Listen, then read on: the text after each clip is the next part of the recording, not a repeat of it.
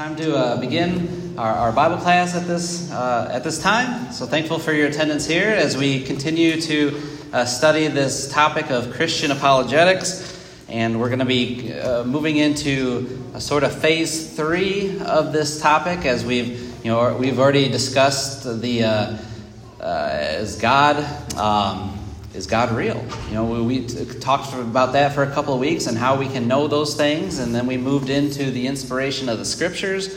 For the past 4 weeks, we looked at a lot of different aspects as to how we know the Bible to be inspired fully by God, looking at prophecy and scientific foreknowledge and all those things that in Scripture we know that no man could have known at that time, proves the existence of God, and also that the Bible was handed down to man in a truthful way and, again, divine way, godly way. And so this third pillar of Christian apologetics that we want to discuss for the next few weeks is the deity of Christ. Right?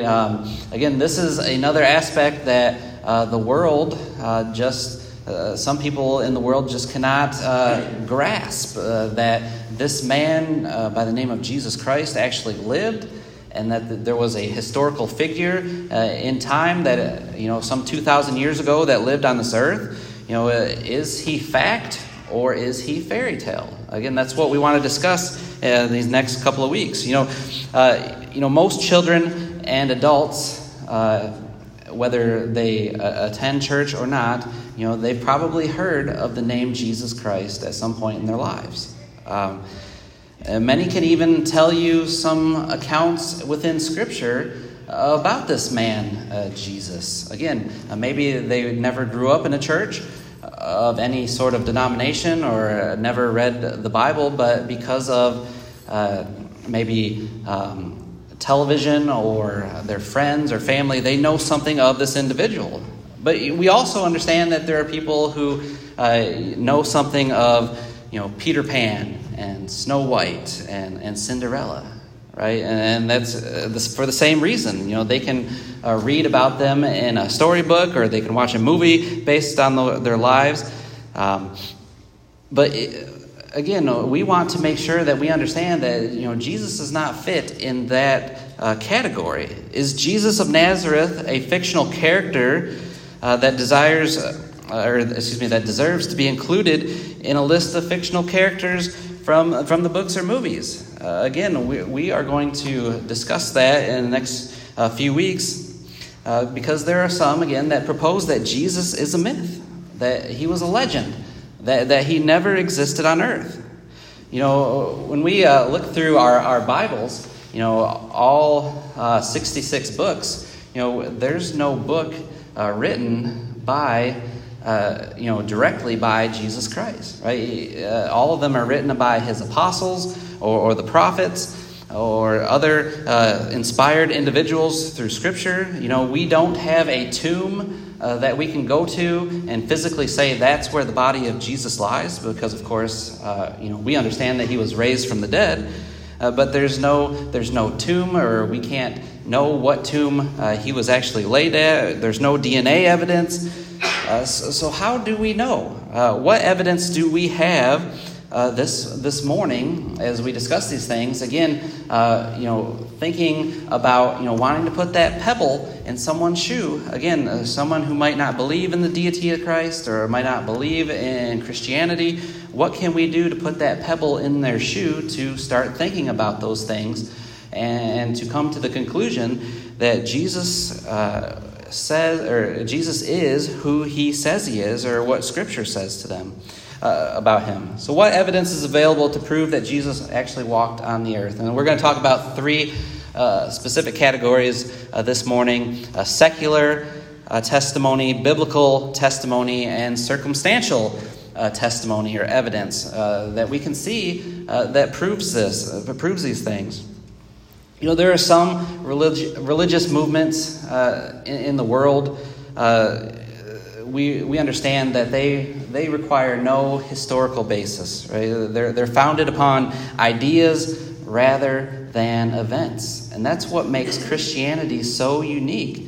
is because, the fact that Christ died and was raised from the dead, and that those things are historically provided for us in other different types of writings, that we can know, right, that Christianity is not some myth or made-up thing. Think about this. What sort of evidence would it take to prove that you existed? Think of 200 years in the future. Maybe your birth certificate was burned in a fire, or the server which had all that information crashed, and everything, even the backups, were destroyed, and there's no record of your existence. How can you prove to someone 200 years in the future that you existed? Right? And so that's what we want to think about as we go through these different types of evidences of the deity of Christ. And so again, the first one is going to be secular testimony. And this is kind of ironic because some of the best evidences we have comes from hostile witnesses. What do you think I mean by when I say hostile witnesses? Negative against Christianity. These are individuals who wrote against Christ, who wrote against Christianity. They disliked Jesus and his followers. Their aims weren't to further his cause or to help others to believe in him, but they rejected his teachings. They reviled him. But that actually comes to be some of our greatest evidences that we have to see that he exists. I got 3 names of individuals who lived in or around the first century. The first one, a man by the name of Tacitus. He lived from AD 56 to AD 117. So obviously with Jesus dying around AD 30 or 33, depending on which calendar you use, we know that he lived around 20 years, or he was born about 20 years after the death of Jesus, so he's well within that time frame of knowing individuals who would have known Jesus. And so he was an upper-class Roman. Again, these 3 individuals are Romans, and he was raised in a good education. He had a governmental position, and he famously wrote this book called The Annals, which was this history of Rome in AD 115. Now, one of the interesting things that he wrote about in his book was about this great fire that happened in Rome in AD 64. There was this great fire that took place, and a lot of the speculation is that Nero, who was the emperor at the time, set the fire himself because he wanted to expand his kingdom, and he wanted some bigger and better projects built. And so a lot of speculation came that he set this fire himself so that he could have the means to begin recreating his kingdom. But what he did was he blamed the Christians.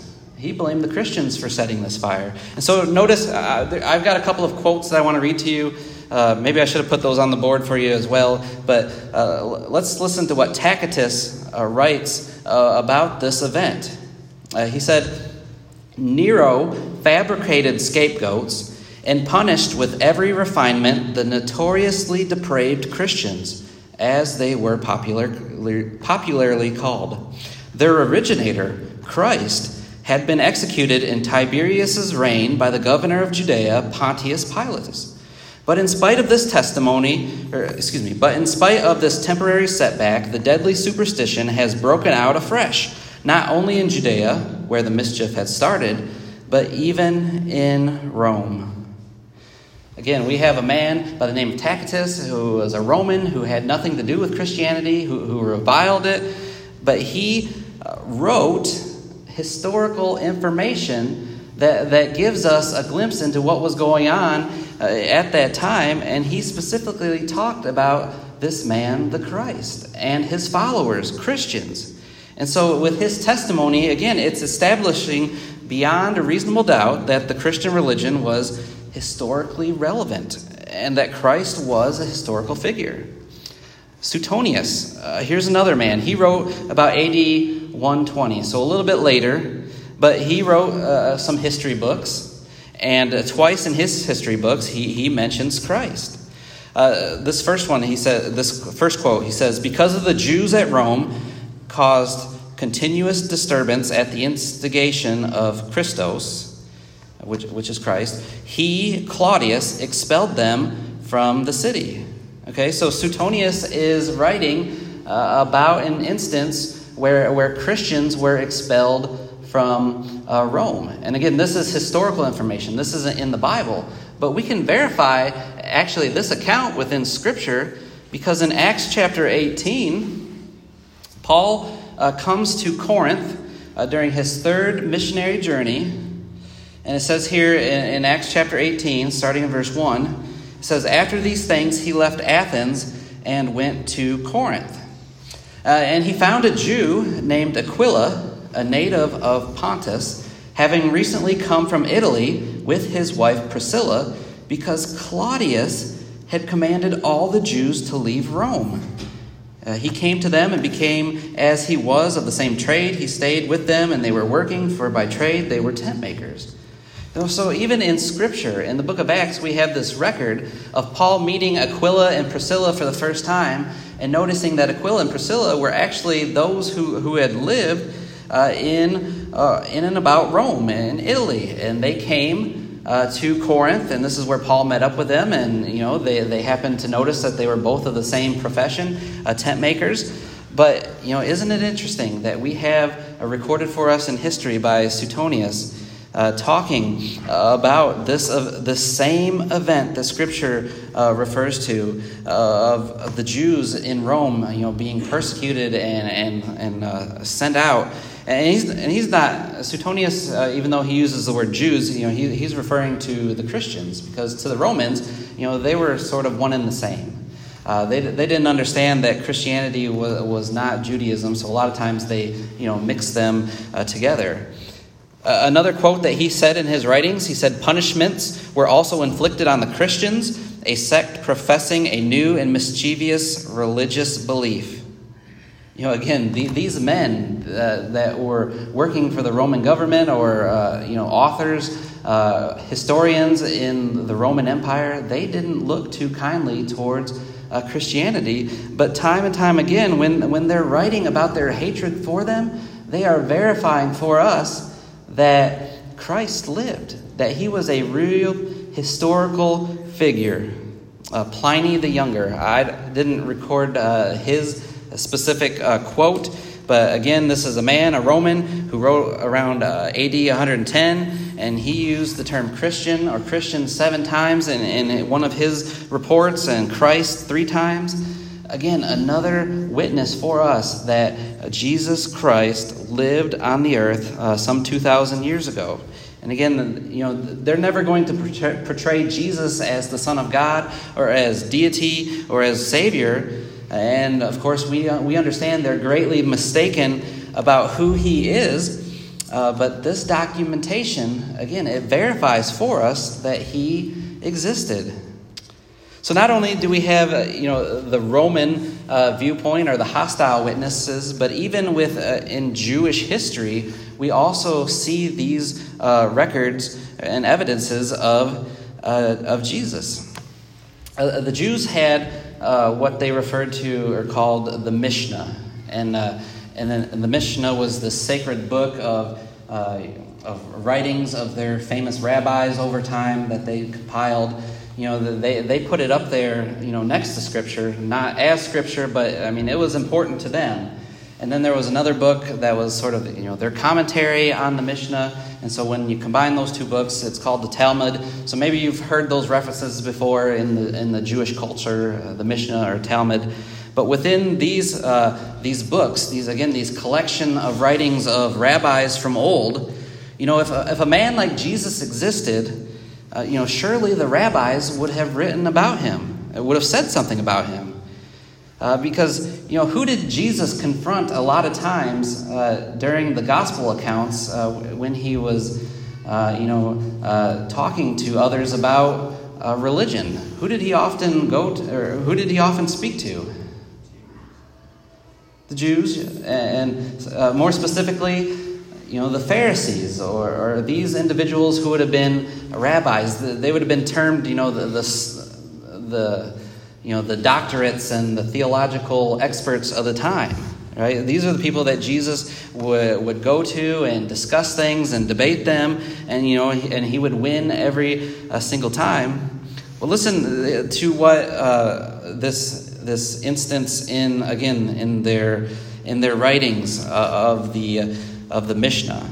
It says, according to the earlier rabbis whose opinions are recorded in these writings, Jesus of Nazareth was a transgressor in Israel, who practiced magic, scored the words of the wise, led the people astray, and said that he had not come to destroy the law, but to add to it. He was hanged on Passover Eve for heresy and misleading the people. His disciples, of whom 5 are named, healed the sick in his name. Again, we have another quote, this time from the Jewish historians. Again, those who would not have taken favorably to Jesus during that time, because again, Jesus was, he was converting individuals left and right away from Judaism, which he was going to, nail to the cross through his death to repent, for the time is coming, of course, through his death and resurrection, and then the day of Pentecost when the church would begin. They did not have great things to say about Jesus either. But again, in these writings, they are stating the fact that there was a Jesus of Nazareth, that he was hanged on Passover Eve. A lot of, I should say this before we go any further, a lot of times, people will say Jesus was hanged. That doesn't mean hanging with a noose or anything like that, but that was, being hanged on a tree was the same as being crucified, being nailed to a cross. And so they historically state those things for us, that Jesus was hanged on Passover Eve, and that he was converting individuals, and that his followers were healing the sick in his name. Again, these were individuals who refused to accept Jesus Christ as the Son of God, but again, they are letting us know through this testimony that he existed. Josephus was a historian of Jewish history. He was born AD 37, so again, he's right in that time frame. He's the most recognizable name in Jewish history, and he wrote a lot of different historical books. And here's what Josephus said. He said, "And there arose about this time Jesus, a wise man, if indeed we should call him a man, for he was a doer of marvelous deeds, a teacher of men who received the truth with pleasure.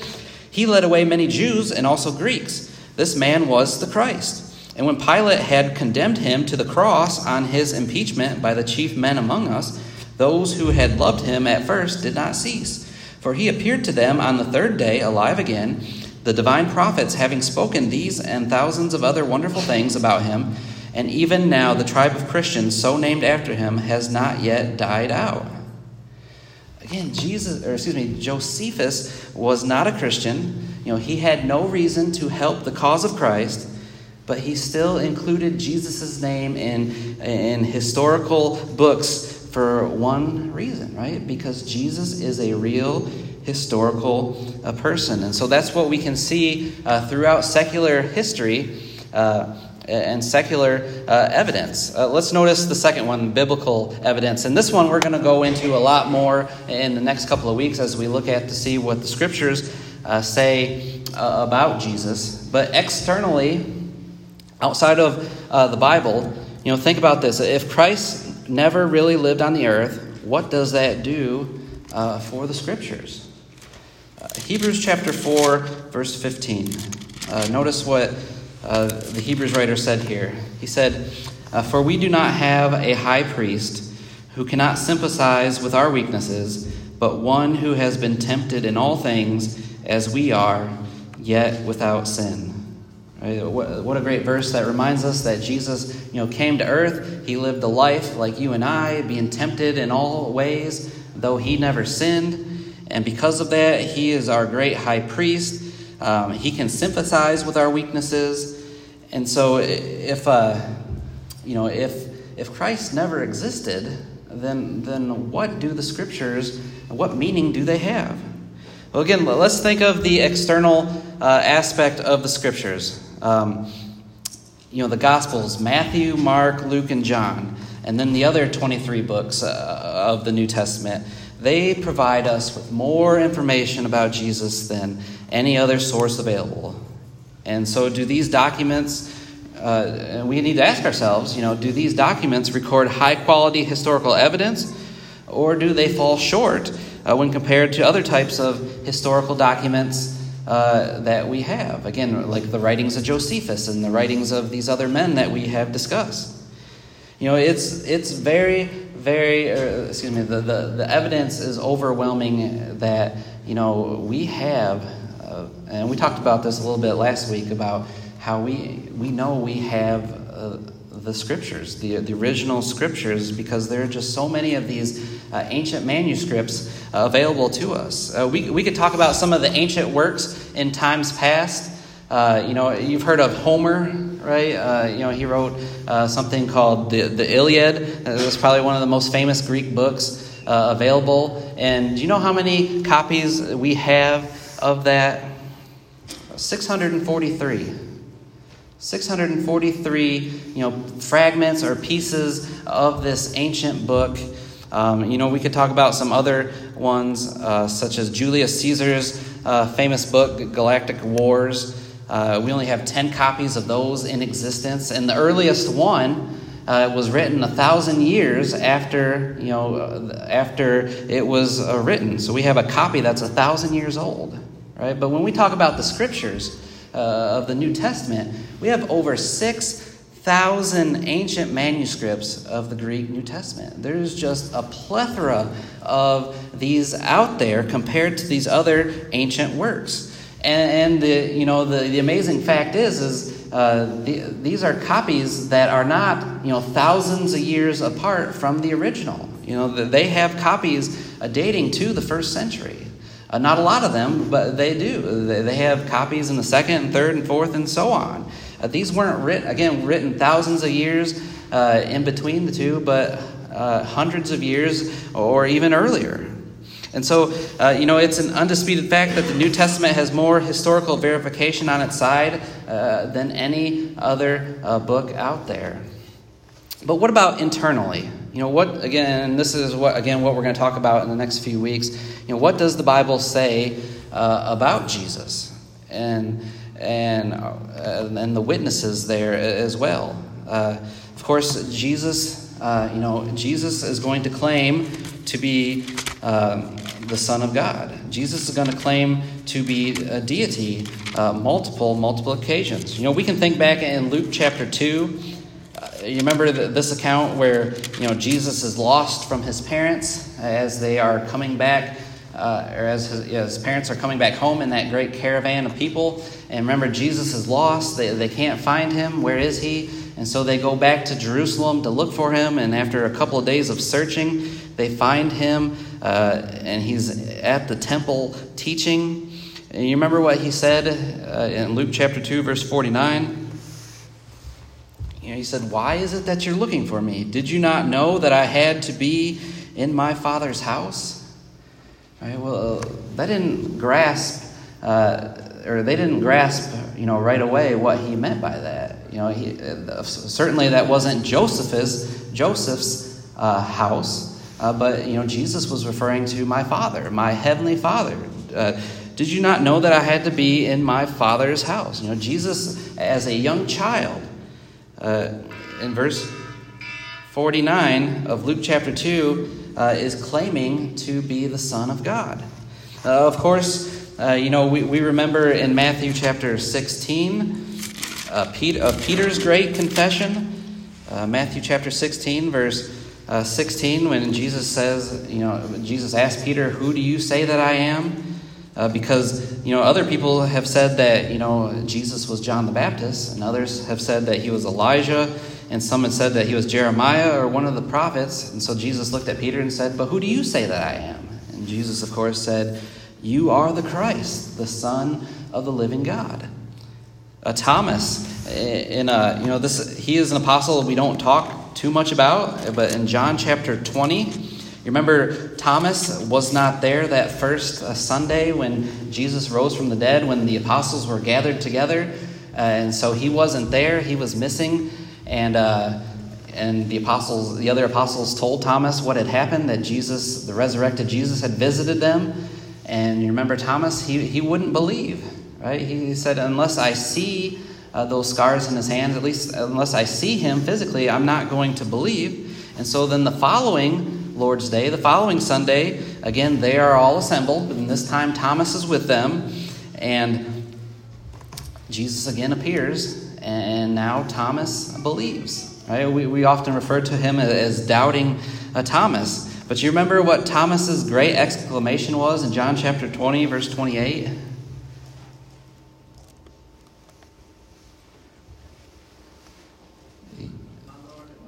Right. He didn't just say, "You're my Lord," but he said, "You are my Lord and my God."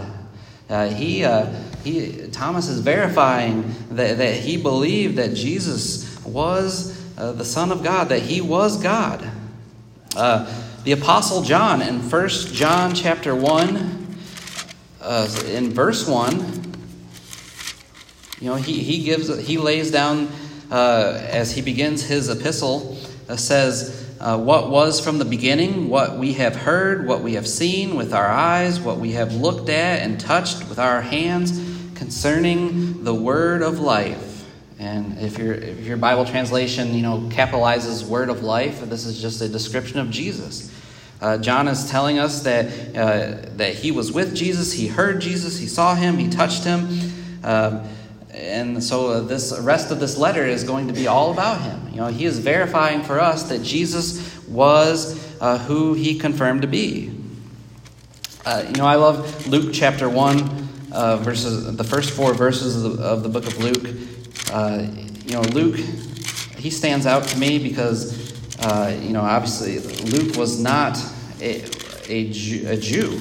He's the only Gentile who wrote Scripture.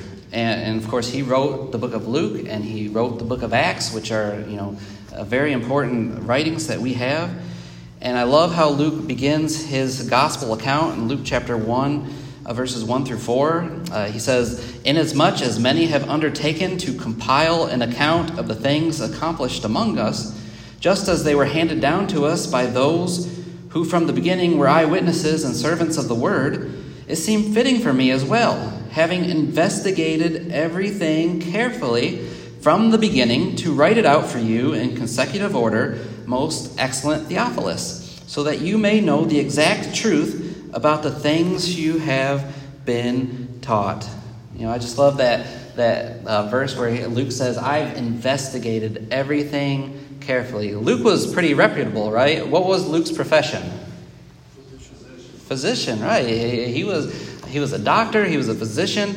The things that he wrote, we know would have been credible to the people of that day. And he's writing to this man Theophilus about Jesus. He investigated everything carefully. He just talked to eyewitnesses about these things, so that this man Theophilus, and also for you and I today, to know the exact truth about the things that we have been taught. There's really only 3 logical explanations as to who Jesus was. We could say, or it's been said, I guess, that Jesus was a con artist, right? And if that were true, would a sane man be willing to die for that which he knows to be a lie? Right? But some people have classified him as a con artist. Secondly, some have classified Jesus as being crazy. These are the explanations as to who Jesus was based on the Scriptures. Either he was trying to trick people, or that he was mentally disturbed, or that third, and I think we all understand that this is the only option that makes sense, is that he was the Christ, that he was who he said he was. So again, we'll talk more about biblical testimony over the next couple of weeks as to what the Bible says about the deity of Christ. But then finally, I just wanted to notice some circumstantial testimony.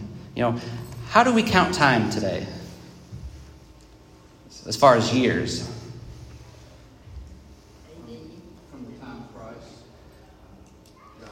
Yeah, so we got AD from the time of Christ. When we talk about the year 100 BC, BC stands for before Christ, right? And so we're talking about 100 years before Christ. And when we talk about AD, that's a Latin word, Anno Domino, or Domini, which means in the year of the Lord.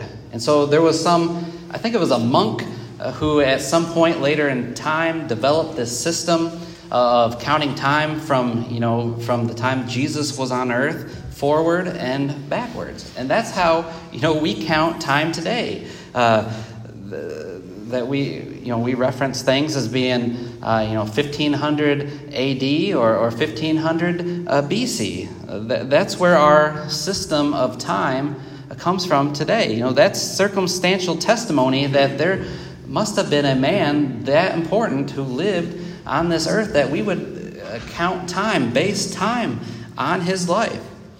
Think of worship, right? The worship of God in Jewish history would have taken place on the Sabbath, which was what day? Saturday, right? But at some point in history, no longer are the majority of people who are worshiping God worshiping on Saturdays, but they are now worshiping on the Lord's Day, on Sunday. We understand the significance of the Lord's Day, of Sunday. Of course, this was the day that Christ was raised from the dead. This is the day that the early disciples began meeting. This is the day the church was established in Acts chapter 2. In Acts chapter 20, verse 7, we're told that the church at Troas met that day. 1 Corinthians chapter 16, verses 1 and 2, when it's talking about the collection for the saints, we're told there that it was to be done every first day of the week. So we understand the significance of Sunday, of the Lord's Day, the first day of the week. And there was this dramatic change in worship from Saturday to Sunday. Again, if Jesus was not a real historical person, why did such an event take place?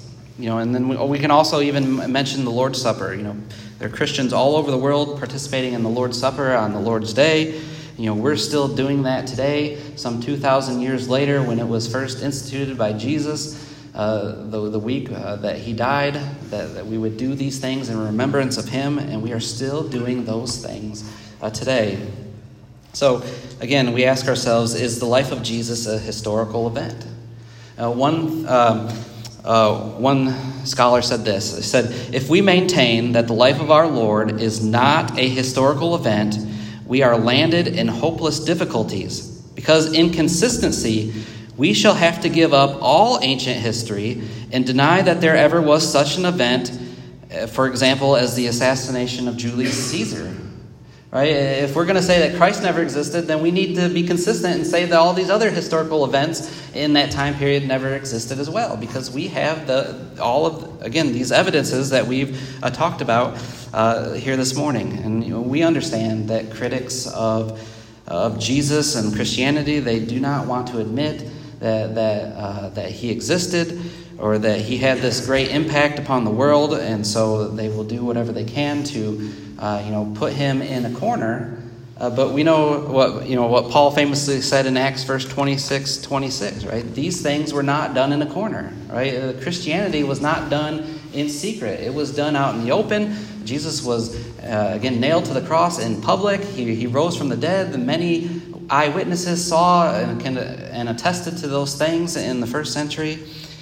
And the simple fact is that Jesus became flesh and dwelt among us.